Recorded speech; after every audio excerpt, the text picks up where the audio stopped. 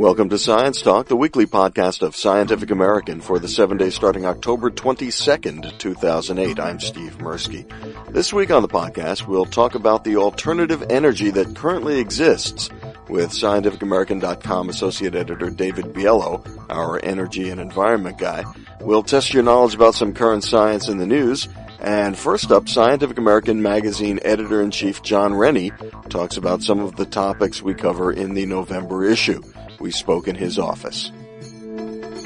Hey, John, the November issue of Scientific American's out. It's there's an interesting kind of overarching futuristic theme here. Yeah, I think a lot of articles in this issue, somewhat by coincidence more than design, really have to do with a lot of the future developments for technology, new kinds of technologies or new sorts of technological solutions that we could apply to various problems. And as a result, there are a lot of very science fiction-like elements that pop up in these stories. The cover piece is plugging into the brain. Let's talk about that just a little bit. The whole matrix, you're going to get a plug stuck into the back of your neck and be able to upload and download massive amounts of information. Yes, this story really does have to do a lot with something like the Matrix. In this article, Gary Stix examines that issue. Science fiction writers for a very long time have been batting around this idea that eventually we will be able to connect machines directly up to the brain, and we would be able to control various devices with our thoughts, or be able to download information from the machines into our brains. And of course, you've even got the sorts of people like Ray Kurzweil who dream of a day when we might be able to upload our consciousness and our memories into some other sort of machine. Right. So we covered that in a previous episode with Glenn Zorpet and John Horgan, which was subtitled, Ray Kurzweil's gonna die. Right. Well, in this case, Gary Stix manages to take a look at that and a number of other related technologies and tries to get a realistic sense of where we are with those. And the bottom line is that some of those technologies are certainly very real and will most likely to continue to develop. For example, we do clearly have some sorts of early stage systems for being able to control devices more or less purely by the power of thought, and those should become a huge help to especially, say, people in the disabled community or people in lots of other lines of work. But if you're talking about trying to move the information the other way, of trying to take really, particularly, say, complicated information, the equivalent of, say, downloading a book into your head, we're a long way from that. So it's interesting to see, but we'll all keep watching what happens. But for right now, don't count on just being able to cram for exams by flipping a switch. Right. If you want to learn how to fly a helicopter, you're going to have to do it the old-fashioned way and spend literally weeks of training. I hope more than that, actually. There's another article in here about efforts to mitigate solar warming by actually possibly putting little parasols into orbit. Right. This falls under the heading of geoengineering. Geoengineering, the idea of, well, we've already been inadvertently monkeying around with the Earth's climate. What if we set about trying to do it deliberately to try to inadvertently? Yeah. To solve the problems of global warming. And so realistically, could we hope to try to do that? Robert Kunzig takes a look at a number of proposals, and this is an idea that scientists are starting to take quite seriously, a little bit out of desperation. If you asked a few years ago, most scientists would say that fundamentally the idea of geoengineering was just intrinsically so far-fetched or such a bad idea on the face of it, because we don't know enough about climate to be able to control it very well. They would have said, well, we shouldn't even waste time thinking about it. More recently, some climatologists have started to get so concerned that we've been failing to slow down the rate at which we're pumping greenhouse gases into the atmosphere, then maybe we need to have some sort of emergency procedure in our hip pocket to at least, something we might be able to do to address it in the future. And there are several ways you could do it. You mentioned one, which was the idea of trying to construct sort of a giant parasol in space. It really wouldn't consist of one giant parasol. It would actually consist of millions and millions of tiny little, very lightweight flyers that would be positioned in space, and they would I think, in effect, create a sort of structure that was tens of thousands of miles long in space. And they would all be very carefully controlled. And they would act still like one big sunscreen, to help keep the sun's rays from hitting the Earth. Very, very expensive, like $5 trillion. And we don't even, we'd really barely be able to think of trying to do something like that. There are less expensive ways of trying to do it, ways that are in fact so potentially inexpensive that individual countries could do it. So, for example, the United States might just decide to do this on its own. It could pump more sulfur dioxide into the atmosphere, which would put little sulfate particles into the atmosphere. Or you can pump lots of sea mist, it seems, up into the atmosphere and create the higher level of water droplets. Both of those plans, you would be in effect creating sort of clouds that would be helping to bounce the sunlight back out. But there are a lot of climate hitches involved with all of that. Side effects may include acid rain, uncontrolled changes in rainfall or climate, and a host of other problems. Not least among them, the fact that, remember, in all of these situations, you're masking what would tend to be the Earth's natural tendency to warm up with all that carbon dioxide in the atmosphere. So if you ever stop doing this, if you ever take your hands off the wheel, you're going to suddenly see the Earth's climate warm up very, very fast. So I think that it's an interesting article because it does talk about what we might have to grapple with someday, but it shows that geoengineering is not a neat, clean fix, the way I think some people have dreamt that it would be. These kinds of ideas always bring to mind to me the scenario where there's a meteor hurtling toward the Earth, and we send a mission out to deflect the meteor so it doesn't hit the Earth, and it turns out, oops, we deflected it just enough so that it actually does hit the Earth because it was going to miss closely, and then we actually messed up and wound up bringing about our own destruction. Right. That's the curse you Bruce Willis scenario. There you go. Or the different curse you Bruce Willis scenario. There's nothing to do with the quality of the movies. Right. But yes, that's right. That's right. Yeah, this is one of those things where our big technological fix could become as big a problem as the original natural problem itself was. I remember the editorial meeting where we were discussing this article, and I think at the time I brought up what I considered to be a solution that is such a third rail that it just never gets discussed. Remind me. Well, because, we have the $5 trillion parasol effort, the sea mist effort, pumping sulfur dioxide into the atmosphere sounds nuts because of the acid rain problems.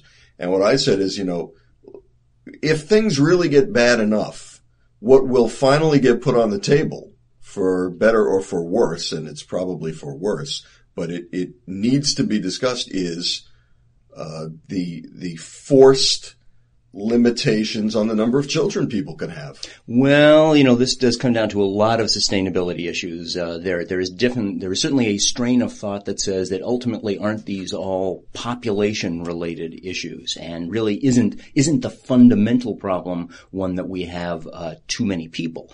And that's an understandable analysis.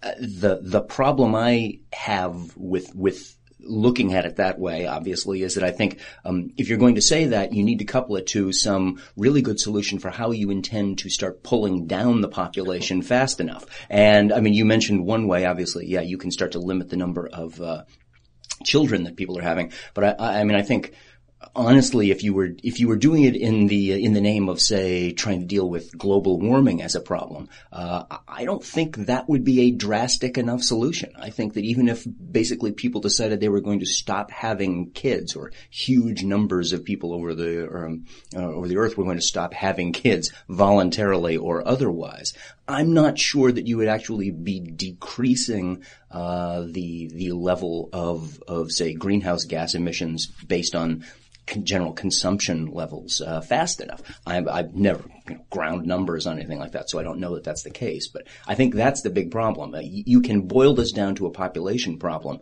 but bear in mind what you are therefore dictating, because it pretty much does lead to just some of the most horrific situations possible. Yeah, and I don't mean to endorse that idea. I'm just saying, Sure. And you use the word dictating, and that's what it would require. It would require totalitarian dictatorships. Unfortunately. And I'm certainly not behind that idea. I'm just saying that if things got bad enough, you would see some real draconian solutions being put on the table. Let's talk about the ongoing search for an HIV vaccine and possibly even a cure based on flushing all the viral particles out of the body. Right. Unlike some of the other ideas, which are, as you said, sort of science fiction speculative kinds of notions, this special report that we did on the state of fighting HIV 25 years after the discovery of the virus is far less speculative than we could all wish it could be. That's certainly a problem. We wish we were a lot farther along on this. Back in 1984, there were some sorts of predictions that why we should have a vaccine for this within a year. It didn't happen. And the answer is, of course, that what we've only discovered is that HIV is a much craftier, more insidious virus than anybody had dreamt of at the time.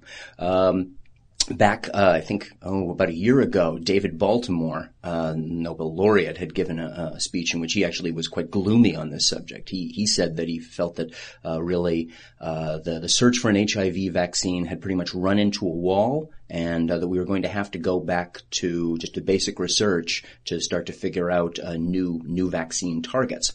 One of the articles that we have in this report takes a somewhat more optimistic view in that it says that there are actually already some targets we have not adequately explored, and that we're going to have to start to investigate those, because indeed it does seem like all of the past approaches to developing an HIV vaccine have gone to ground.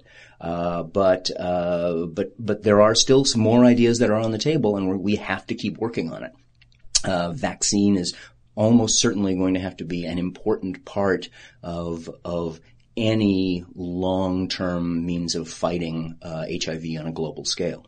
The search for some kind of a cure is an even trickier problem, because one question is you have to define, well, what would we mean by a cure for HIV? And as you said, it really, in effect, it would mean that you would have to eliminate all the active virus in the body, and you would have to eliminate all the cells in the body that are actively pumping out virus. Already that's tough, but one of the things that makes HIVs that much tougher is that we've discovered that the virus actually will lie dormant inside some cells of the body. For example, some parts of the nervous system and in the intestinal tract. These would not be tissues you would want to or even easily could just excise. So any attempt to devise a cure is going to be tricky, not impossible, as the authors of this piece point out, but it shows the magnitude of the problem is still very, very great. This is a tough virus to beat. One of the things that the article does bring up is if you, I'm not saying that the article itself mentions this, I'm saying it brings up this thought. If you hear people, and a lot of conspiracists think that HIV was concocted in a laboratory, and we don't have anywhere near the technological capabilities to do that. No, we're not smart enough to be this evil. Well put. We revisit in this issue the DNA computer idea that's been around for quite a while. Right. First it was theorized, and then we actually made some DNA. Can't really even call them computers because it was a test tube situation where DNA molecules were used to solve various kinds of mathematical problems, because DNA is an information storage medium. Right. And I mean, I think a purist would argue that in fact they were computers by virtue of the fact that they are tiny little information processing machines at that level. Right. So there's been a lot of interest about this idea of DNA computing because, theoretically you might be able to do something like this to develop some new ways of potentially being able to harness things that cells might be able to do. You might be able to figure out a way where you could insert the right kind of DNA structure into a cell, and maybe there would be some way of being able to try to control a cell with something like this. There would be a lot of applications that would also be good, even just sitting in a test tube someplace.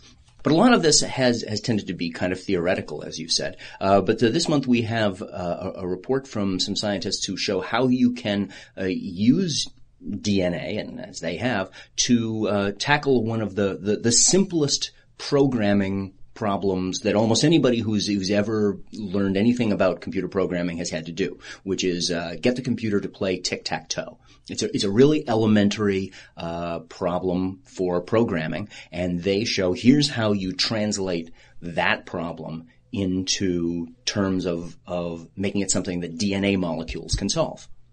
And the DNA molecules do this by joining together at the lowest energy levels. And basically, when they finish joining together, based on the types of strands of DNA that you put in there, you have the solution. Right. I mean, you'd have to go through the article to obviously get some kind of level of accurate portrayal of what this looks like. This might not be a tic-tac-toe game most people would like to play, but still, it shows that you can use DNA computing technology to solve actual problems and give you useful results. Yeah, it's really cool stuff. We also have an article on handheld NMR devices. Yeah, that's right. Shades of the tricorder in some way. It's a little bigger than a handheld at this point. It's still sort of a good-sized box. But the point is that if you look at the kind of technology called NMR, nuclear magnetic resonance, most people's familiarity with that is with MRI scanners. We think of them as a big medical scanner. MRI is sort of a subset of NMR technology.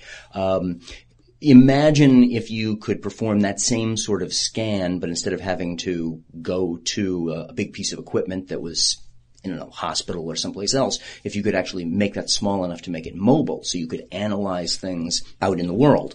That's what these researchers are working on. They've already built a small sort of prototype of sorts. And yes, not really quite handheld at this point, but something small enough that you can, say, take it to a museum and you can use it to analyze the fine structure of pigments inside a painting to help determine more about when it was created, for example. I just wanted to bring up the beginning of the plugging into the brain article, which was the first thing we discussed, has this wonderful quote from the 1980s movie Johnny Mnemonic, where the guy, it's sort of a precursor. Keanu Reeves plays that guy too, and it's a precursor to his Matrix character. But just to show you how science fiction can get some parts of the future right while completely missing others, Johnny Mnemonic says, I had hundreds of megabytes stashed in my head. Well, it is Keanu Reeves, after all. The SciAm website currently features a special in-depth report called Today's Alternative Energy. ScientificAmerican.com's David Biello gives us an overview of the report. I called him at his home in New York City. So, Dave, we have a lot of things in this alternative energy package. Today's alternative energy. So we're going to talk a little bit about tomorrow's as well, but this package really looks at what is currently available out there.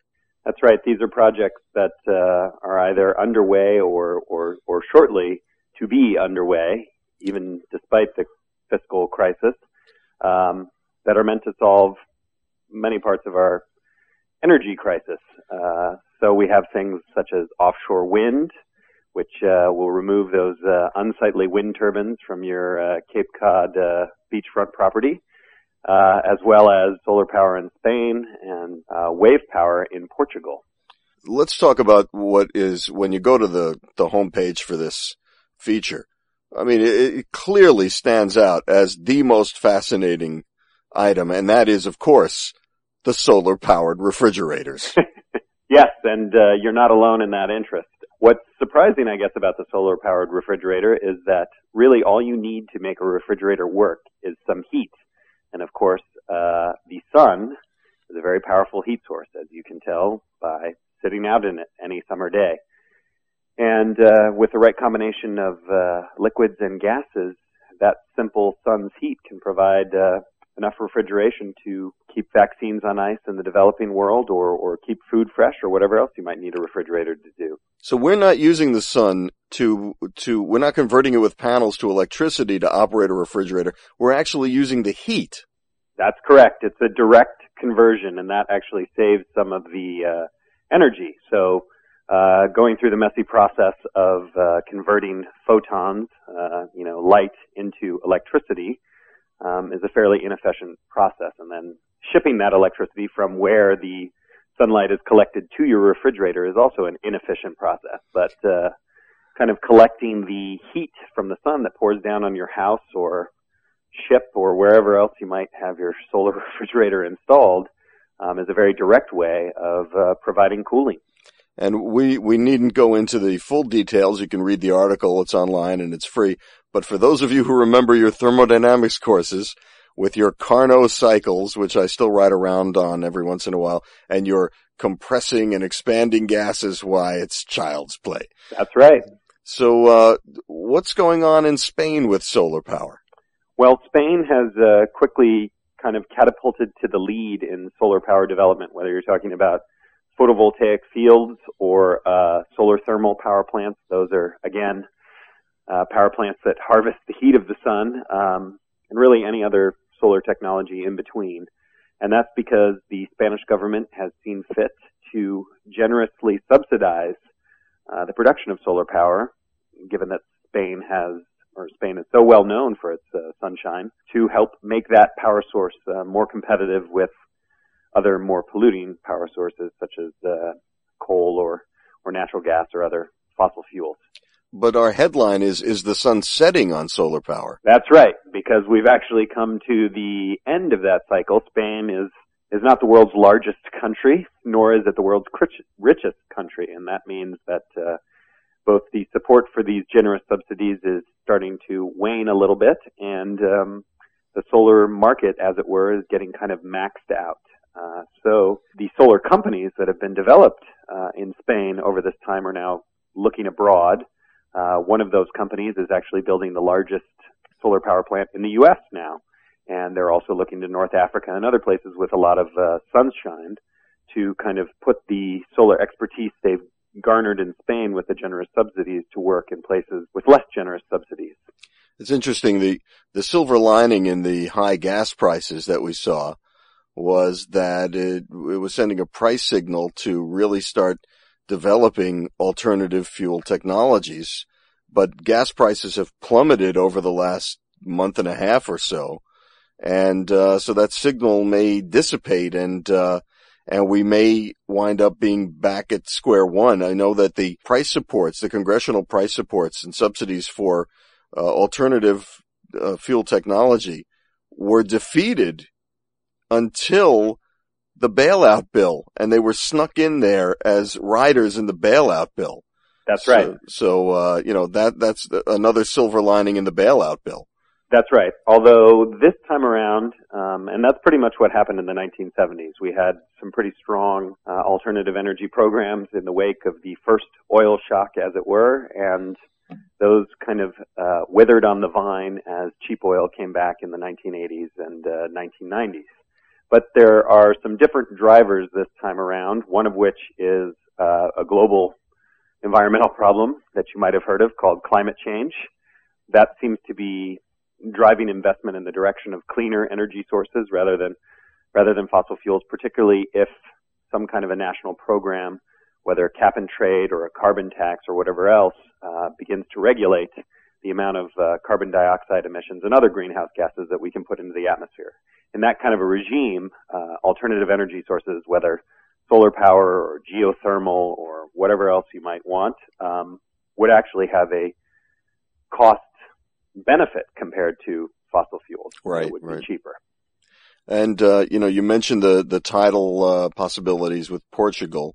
And I remember for decades now we've been hearing about the possibilities of the Bay of Fundy.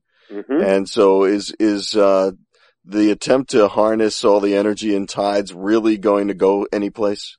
Well, that's probably the most forward-looking of all the articles. Wave power is definitely in its infancy. There's a lot of wave power out there. The problem is getting the technologies together that can both harness the power in the waves and the power in the tides, and also withstand the power in the tides and the power in the waves. It's pretty rough stuff out there, and machinery doesn't fare too well. Not to mention the salt water, which is extremely corrosive to any metal you want to put in it. But we do seem to be getting a lot closer. There are now actual wave power plants in production off the coast of Portugal and actually in the Bay of Fundy. Slowly but surely, we seem to be approaching that goal.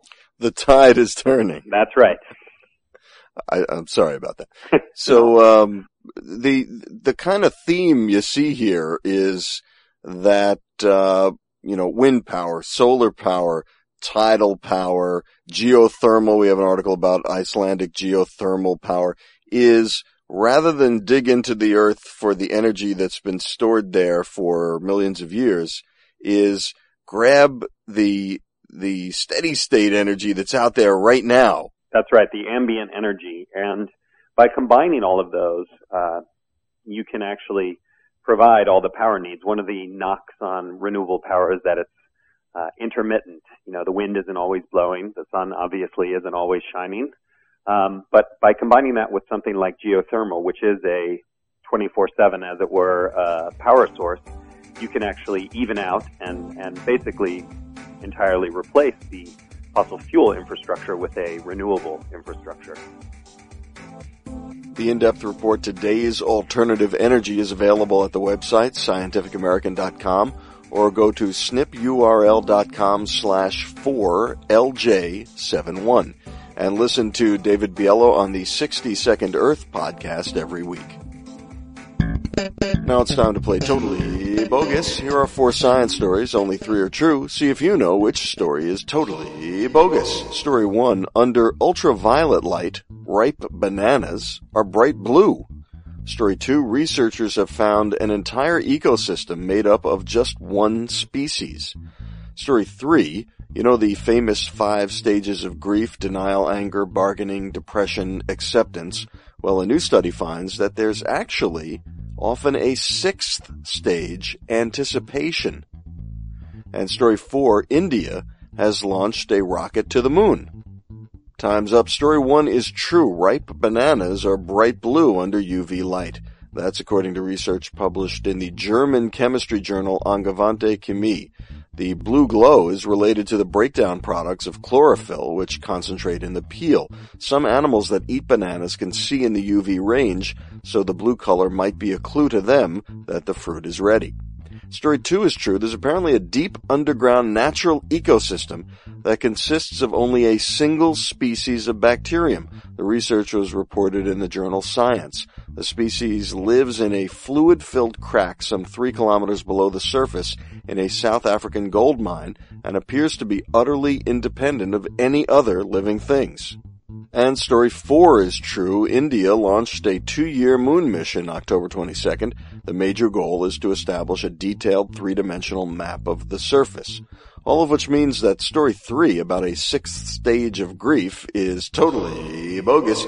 In fact, there's actually no evidence that most people will go through most of the accepted 5 stages, and in any particular order at that. For more, check out Michael Shermer's column in the November Scientific American magazine and at the website called The 5 Fallacies of Grief. You'll find it at siam.com/siammag.